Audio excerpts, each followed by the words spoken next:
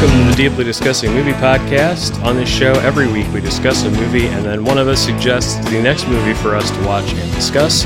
All of the movies are available from major streaming services so that you can participate with us. I'm your host, Dale Maxfield. I'm joined tonight by Alicia Walker. Hello. Christine Deacon. Hello. Josh Dean. Hi there. And Nathan McKinney. Hello.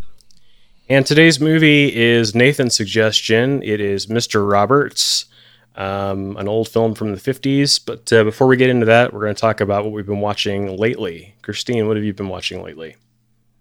This past week, I started watching Z, The Beginning of Everything, an older-ish 2017 Amazon Prime show about Zelda Fitzgerald, starring Christina Ricci, and it's very interesting. I've always been kind of fascinated by Zelda Fitzgerald, so it's kind of nice to see something where she is the main point of the show and not like a background character to her husband. I've always been just fascinated about her and her life before she met Scott and stuff like that, so this delves into that. Did they do more than one season of that? I don't think so. I think it was only the one season. I kind of remember it coming out, and then I don't know. I think maybe Brooke watched it. Somebody told me about it, and was happy enough with it. But I'd never really gone and checked it out for myself. So recommend it. Right on. Alicia, how about you? I've been watching the new HBO limited series Mare of Easttown, and I've been really enjoying that. That stars Kate Winslet in the lead role. Small Pennsylvania town, murder happens, all kinds of interesting characters living in the town, and you're figuring out their relationships with each other and kind of what's happening under the surface a little bit, but it's kind of more of a character study. Jean Smart is also in it, and she's really great, and I'm kind of happy about her having a bit of a renaissance right now. But yeah, it's sometimes it's hard to not watch it and say, oh, that's Kate Winslet playing a character from Pennsylvania, because it's Kate Winslet, and you don't, even though she's doing this Pennsylvania accent, it's, you keep saying, oh, it's her doing an accent, fun. But really it is well done, and she's doing a really great job, I think, with it and really embodying the character. And I think it's really good. I think they just dropped episode 5, which I haven't watched yet, but I'm really enjoying getting to the end of the episode and wanting to start the next one and realizing, oh, I can't, I have to wait a week. So, usually when I have that anticipation, that means it's been a pretty good show. So it's a limited series, you said? That's my understanding. Okay. And it's a murder mystery? Yeah, she plays a police officer in this small town where everyone knows everybody. And as the story goes on, you find out more about her own family issues, the family dynamic and problems. Her son committed suicide. He fought a lot of mental illness, and she's kind of trying to take care of then her grandson from him. And then you've got these other families that she knows, and the girl of a family that's close to her gets murdered, so she's investigating that. And then you're finding out it might be tied to some other things happening and different, people that are emerging as shady characters who you didn't think they were at the beginning. So it's good. Right on. That sounds fun. Josh, how about you? Well, mine is going to be a kind of a, I don't know if I can recommend it to everybody in the audience, but it's one of the filthiest and funniest things I've seen in a long time. It's called 7 Days in Hell. It was an HBO, mockumentary. Andy Samberg and Kit Harington star in it as two tennis pros who cannot beat each other at Wimbledon. They just play for 7 days straight because nobody can top the other one. But it's got a great cast like Will Forte, Fred Armisen, Howie Mandel for some reason, David Copperfield, the magician, is in it. and it's just it. There's going to be some penises in it, just as a heads up to people. It has a warning for strong sexual content, and I was like, we're going to see some dong, and sure enough, you see some dong. Wang doodles. Some wang doodles, yep, all over the place. But anyway, I found it hilarious. Your mileage may vary, but there's still a computer simulated all male orgy that makes me laugh in my head every time I picture it. So yeah. That's funny. Watch at your own risk. It's a movie. And where did you say you watched it? HBO. It's 50 minutes long, so it says it's a film. Oh, all right. But yeah, it's like a glorified TV show. Gotcha. But that's good. Maybe that means they knew when to quit, so that's good. Exactly. Yes, and there's a funny follow up too, but I'll talk about that one some other time. Okay, right on. Well, I ended up watching a movie that was recommended probably close to a year ago now that I just never got around to. It's a movie that actually came out in 2020, and so it just kind of came and went and nobody really knew about it. Like, if it wasn't, released straight to video, people didn't really seem to care about movies. There was Tenet, and there was Wonder Woman, and there was the Tiger King, and everybody saw the Tiger King. And beyond that, your guess is as good as mine as to what people are actually watching. But it's called The Kid Detective. And the premise is that there was a kid detective similar to something like Encyclopedia Brown who solved all the little mysteries from his treehouse detective agency for 50 cents each. And, he'd been this child prodigy, figured everything out, except in the movie, he's 32 and he's never really graduated beyond being a kid detective. So he's still doing these little rinky dink investigations for people, helping find cats and figuring out whether some boy at school who's bragging about playing with the Mets actually did or not, that sort of thing. But then the movie is based around him actually getting hired to solve a murder case. And so it has a very, it's tonally similar to something like Veronica Mars, but it's also specifically a noir style comedy. And so it's people delivering hilarious dialogue with dead serious tone all the time. And it rewards you for paying attention to little things. There's little things that he says that pop up again and again throughout the movie if you're paying attention and looking for them. So it's a comedy. Comedies are, it's always it's always difficult to say what one person's going to find funny and what another person's going to find funny. But I think if you're in the mood for just a weird a weird take on the child detective story told through this really slanted, weird, dark comedy vibe, then you'll dig it. So it's still in sort of the rental phase or the early phases of being available on VOD. So you will have to spend a little bit of money on it. Although I think I actually watched it on Amazon with a Starz trial and got it that way. So I didn't spend anything on it, and I will probably not keep Starz for longer than 7 days. So it's very rarely if there's something on there that I want to watch, but yeah. Dale, did you see Mystery Team? No. Okay. It's a very similar premise, and I just wondered how it compared, but that's okay. Oh, I know what you're talking about. And the people that recommended it to me had seen that one too. It's a completely different tone. Okay. Mystery Team's very much got kind of a Scooby-Doo cartoony theme to it. Right. And The Kid Detective is a very serious noir type delivery. It's not over the top, campy, funny, like that. Is anyone starring in The Kid Detective that we would know? I believe the lead guy's name is Matt Brody.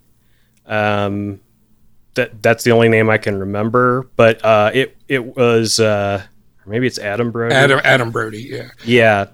So it was a Canadian film, so I didn't really recognize anybody in it from the cast or anything like that. And because he's dealing with kids for the most part, like I don't know any of the like child actors that are in it, or the teenage actors that are in it, because it at some point it tells you that it was filmed in like Northern Ontario. So, but it looks great, and it doesn't feel like a little indie movie, which I'm sure it is. So, I enjoyed it. Nathan, how about you? So I got to dig back into a set that came to us. We used to subscribe to something called Boxwalla Film, and so they would send you a Criterion movie or two every month or every couple of months. And one of the ones they sent me was a set called about Pierre Attet, which is a French director who he's kind of well known primarily because he's from the 60s and 70s doing what he's doing, but he's obviously very steeped in silent film era style. Most of his films, while they have sound, they definitely have kind of there's a similar visual gag thing that's kind of going on with the silent film era. Lots of just like, I don't know, just visual gags you would expect from the silent film era. They're just all the way through it, up to and including some of the, the acrobatic type stuff and the dancing type stuff to kind of like create illusions, that sort of thing. So I dug in again because I had watched most of the second disc when I got it. I don't know why I jumped into the second disc, but I did. And so I picked it back up and I watched one called Yo-Yo, which was fantastic. And it's basically a black and white film that starts out like a silent film because that's how films were when the story starts out. But then as it progresses through time, it goes through the 30s, goes through the war, goes into the 50s or the 40s anyways. And it progresses its style as it goes based on what the movies were doing at that time. And so it's pretty neat. So it's kind of a kid-friendly pick. I don't know if kids would have the attention span, but I was laughing pretty hard. I mean, it's basically Looney Tunes type humor, a lot of it. And I think a kid would enjoy the heck out of it, honestly. So, is it in French? Yeah, it is in French. There's a little bit of English spoken here and there, but it's all subtitled. But like I said, I mean, the whole first chunk of it, there's literally the black screen that comes up with the dialogue and then goes away for just a second when you need to hear what they're actually saying. Yeah. So it's a little bit of a mixed bag, but it was highly entertaining. Really liked it. Okay. Yeah. So kids that can't read. Yeah. Like it would be hard for kids that can't read. Maybe. Yeah. Okay. Well, cool. So the movie this week is Mr. Roberts. Nathan suggested it. Has anyone seen it before? No. Okay, just Alicia and Nathan had seen it before. Christine, what did you think of Mr. Roberts? I enjoyed watching it. Actually, I had been talking to my mom about the podcast, and when I mentioned that this was the movie that we were going to be watching, she was like, "Oh, I've always wanted to see that movie. Can I watch it with you?" And I was like, "Sure, let's watch it together." So that's great. Yeah, so I watched the movie with my mom, and actually both my brothers were there too. So we watched it all together, and my mom wanted to make sure that she was watching it with a critical eye and giving me her notes as we watched. So you have 4 reviews for us? No, I only have 2. The others weren't being as diligent. Paying attention? Yeah. Okay. And also, my nephew Gabe was there being 4 and saying that he wanted to watch a different movie because that was not the movie he picked. So, yeah, you did get that criticism from him that it was not the movie he picked. So, yeah, exactly. It's his fault for not being on the podcast. I know. We should have Gabe pick the next movie, obviously. But we enjoyed watching the movie. My mom is a big Henry Fonda fan. And she thought he did a very great job, as did I. And I did see that he had played the role on Broadway as well. And so he really knew the character very well coming into Mr. Roberts. So he had that added bonus of just being able to embody the character so well. Then my mom wanted to make the special note that she thought that the scenes were a bit jumpy, that it didn't feel like they got a lot of closure between each scene, she felt. Oh, I see. Editing wise. Yeah, they didn't have a button at the end of the scenes. Mm-hmm. She especially wanted me to make sure that I said that. Okay. She even called me today to make sure that was going to be in the podcast. Yes. So. Hi, Aunt Jerry. We talked about it. Yeah. Shout out to Mom.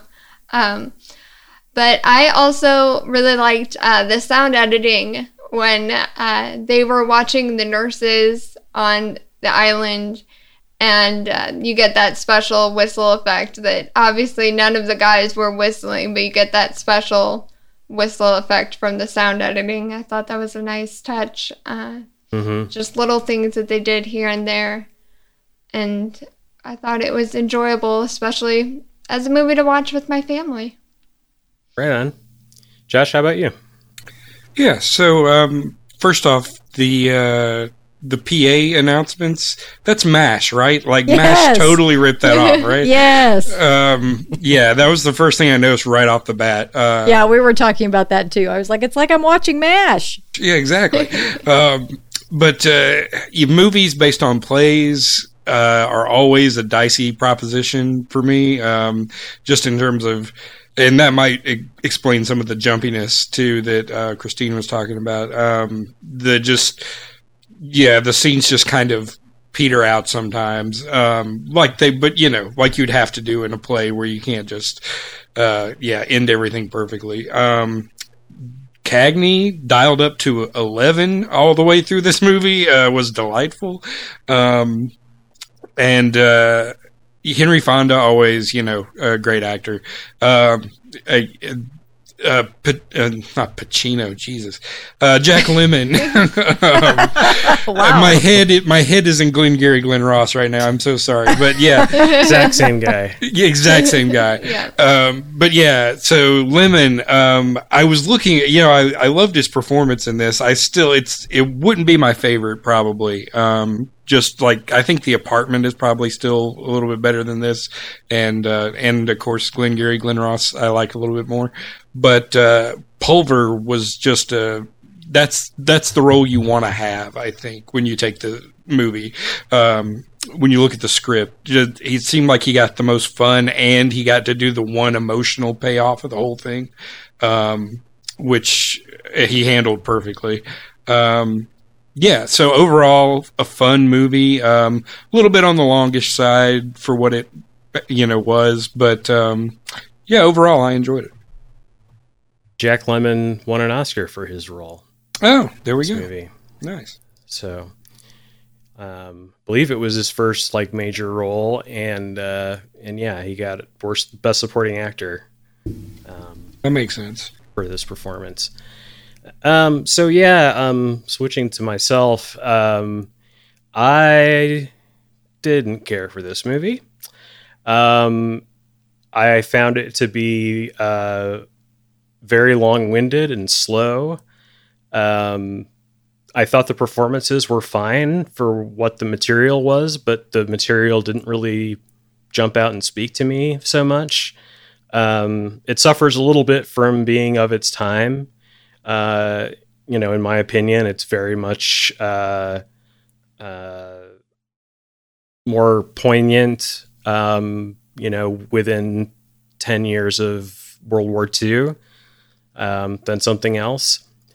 There's very little, if any, action in the movie. It's just a lot of conversation scenes, to the point that, Jack Lemmon sets off a giant bomb, and the only thing that we see of that is like suds like floating around in the hallways of the ship, like down in the whatever the hold or whatever that's happening. I thought like there was at least going to be some kind of a plot that went somewhere with the nurses. Like they make a big deal out of seeing them, and then they bring them on board the ship, and then nothing happens. And then they go to the island and they have shore leave, and they don't show any of that. They just come right back to the ship and deal with the aftermath of it. When I was watching it, I felt like, okay, now we've transitioned from Act 1 to Act 2. And I looked at how long the movie had been on, and it was at the hour mark. So it really takes a while to get going. And then what ends up happening, I guess, to me, like it's a story that can be told much quicker than it's told. And the details didn't really stick to me or matter to me too much. It's not something I'm going to be thinking about for a long time afterward, or anything like that. So I would put it in the not for me column. But Alicia, what did you think seeing it again? Well, I've seen this movie a lot. This is one that was one of my mom's favorites. So growing up, I saw it a lot.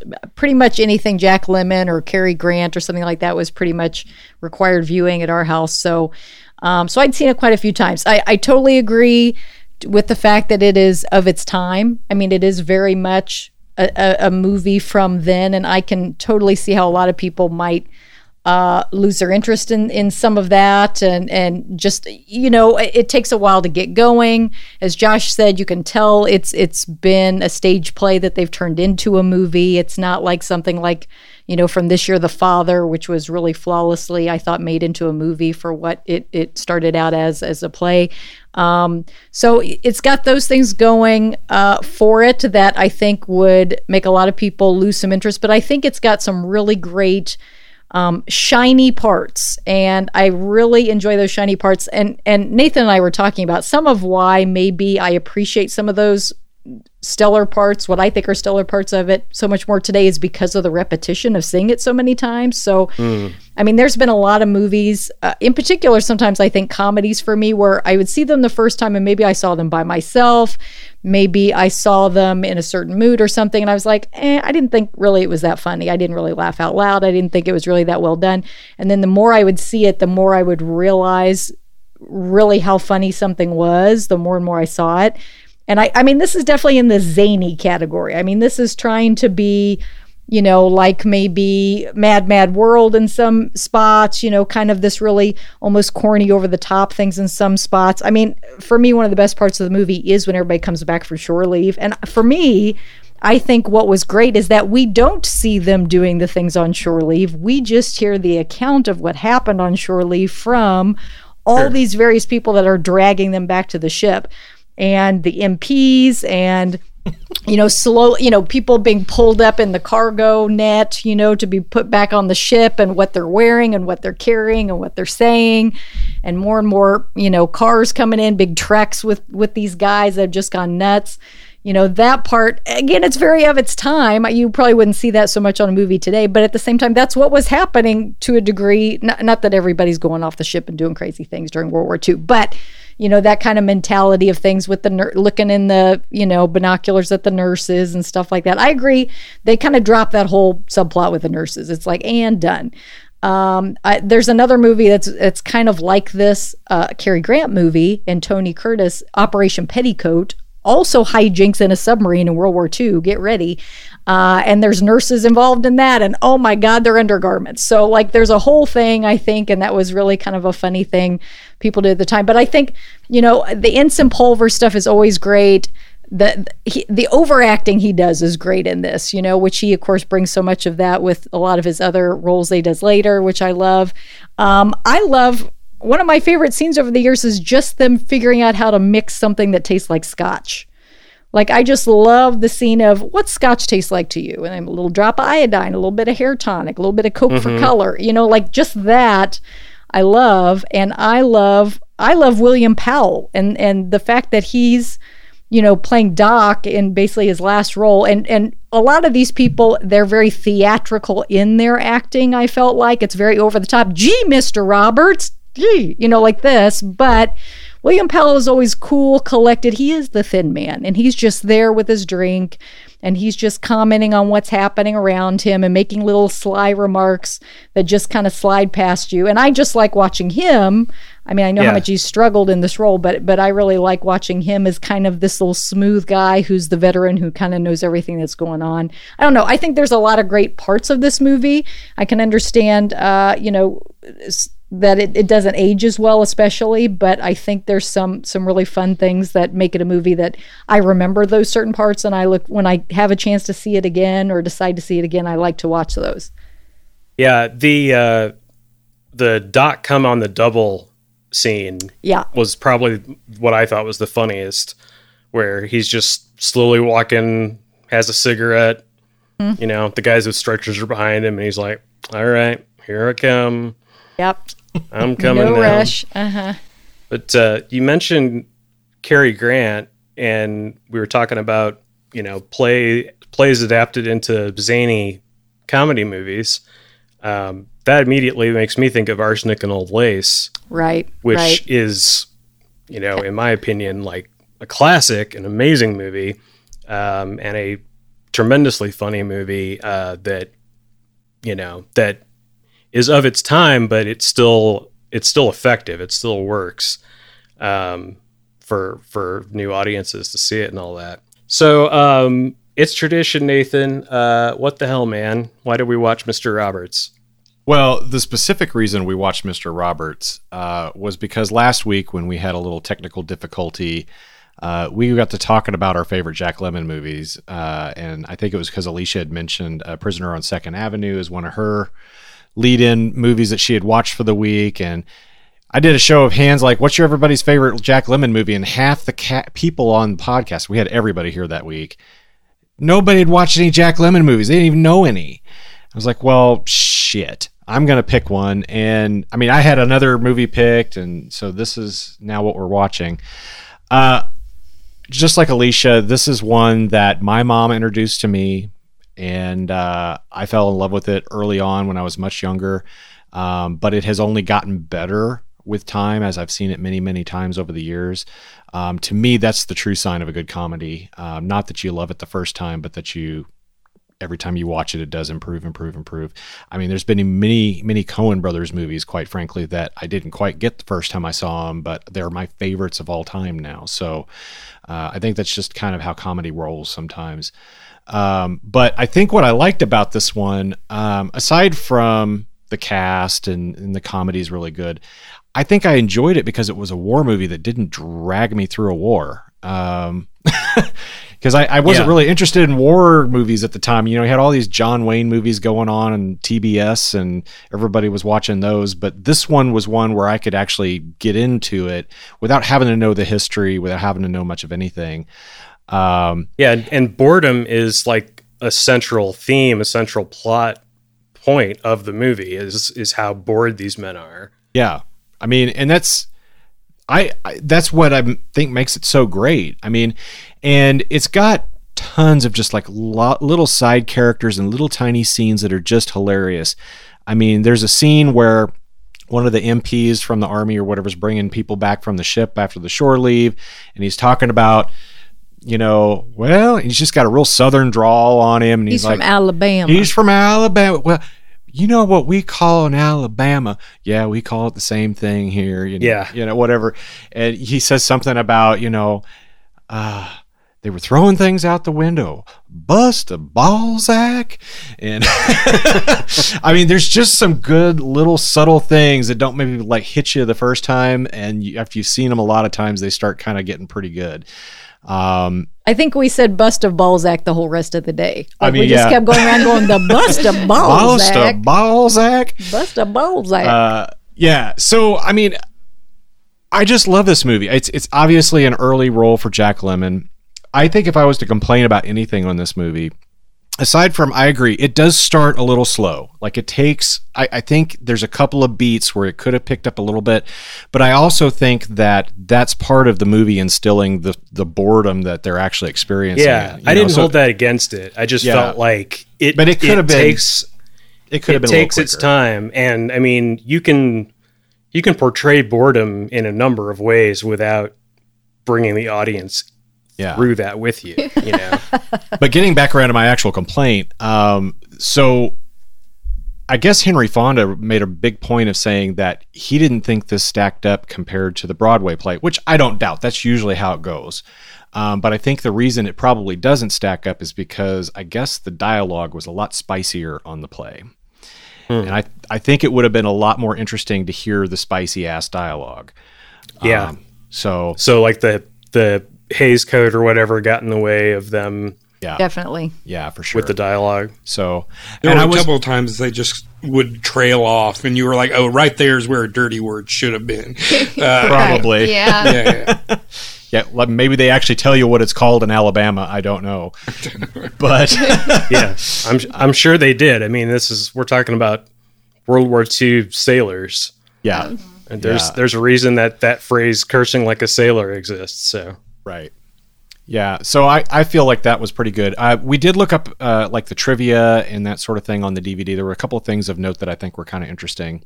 If you go read the IMDb trivia about this, it actually tells you that, well, first, the studios will tell you that John Ford had a gallbladder problem and he had to leave the situation and let the other guy come in and direct. The IMDb will clarify that what actually happened was he was a raging alcoholic and had some issues, and he had to get the fuck off the set. So they had the other guy come in and finish the scenes. In fact, he literally punched Henry Fonda in the mouth. He and Henry Fonda actually fought over the direction of the movie. And Henry Fonda supposedly directed some of the scenes because of that. But then they brought Mervyn LeRoy in to finish shooting. And so it's kind of a hodgepodge of who directed what scene, and that may also have contributed to the editing not quite being where it needed to be. Like they might not have had all the right stuff to put in each scene that they were doing. So some of that might also have been William Powell because he was struggling with his lines. So we kind of thought maybe there were some extra cuts in there that maybe weren't necessarily intended. Just cutting around him. Forgetting his line. Yeah. The other thing that I thought was kind of interesting is they had an Ed Sullivan clip on the DVD, and I didn't know this until I watched this clip that what they would do on his show sometimes was, instead of showing a clip like they would do in modern times, they would have the actors show up, dress in the characters' outfits, and put up a stage and actually perform 2 or 3 scenes on live television. They wouldn't cut it. They would just perform them there. They were terrible, but it was still entertaining to see that that's what they did. And then when they had them come on stage later, they didn't say anything at all. They were just like, "Hey, thank you for doing this. Leave." So interesting. Yeah, the change in celebrity culture, but I suppose that part of my problem was that it was talked up as a great Jack Lemmon movie, and he's, fourth billed and not nearly as in the movie as like Henry Fonda or the others. So in fact, that's kind of his character, is that he never really leaves his bunk. He's just always in there. So they have scenes that just take place in his quarters so that he can be in the scene. Well, I think as little as maybe in some ways it seems like he's in the movie, I find him a little more memorable than James Cagney in the movie. I like James Cagney. I've seen a lot of James Cagney movies. He's a stout man who's angry about his palm tree, but I remember Ensign Pulver a lot more. And also, as Nathan can attest, I get that crazy little song that he is constantly singing in the movie stuck in my head, and I'm walking around going, if I could be with you, and I'm just like walking around the house with that stupid song because he's constantly doing it. And all through the movie, I'm just thinking about him singing the song, skipping around, getting ready to see some chick or get his pillows out on his bed or whatever he's doing, Yeah.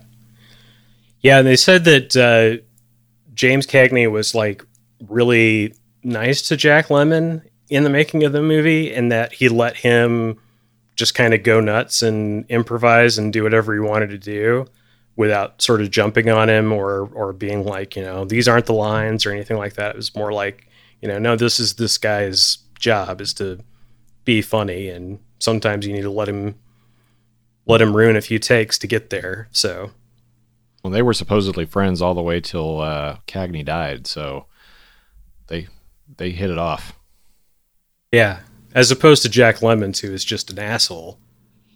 Lemons. Jack Lemmons. Lemmons is the worst. Bad Jack Lemmons. Yeah.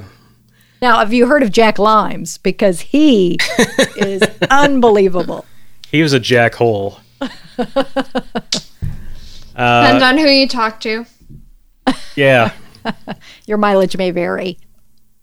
Jack Lemmons was a handsome man, though. Definitely. I look a lot like him. So. You do.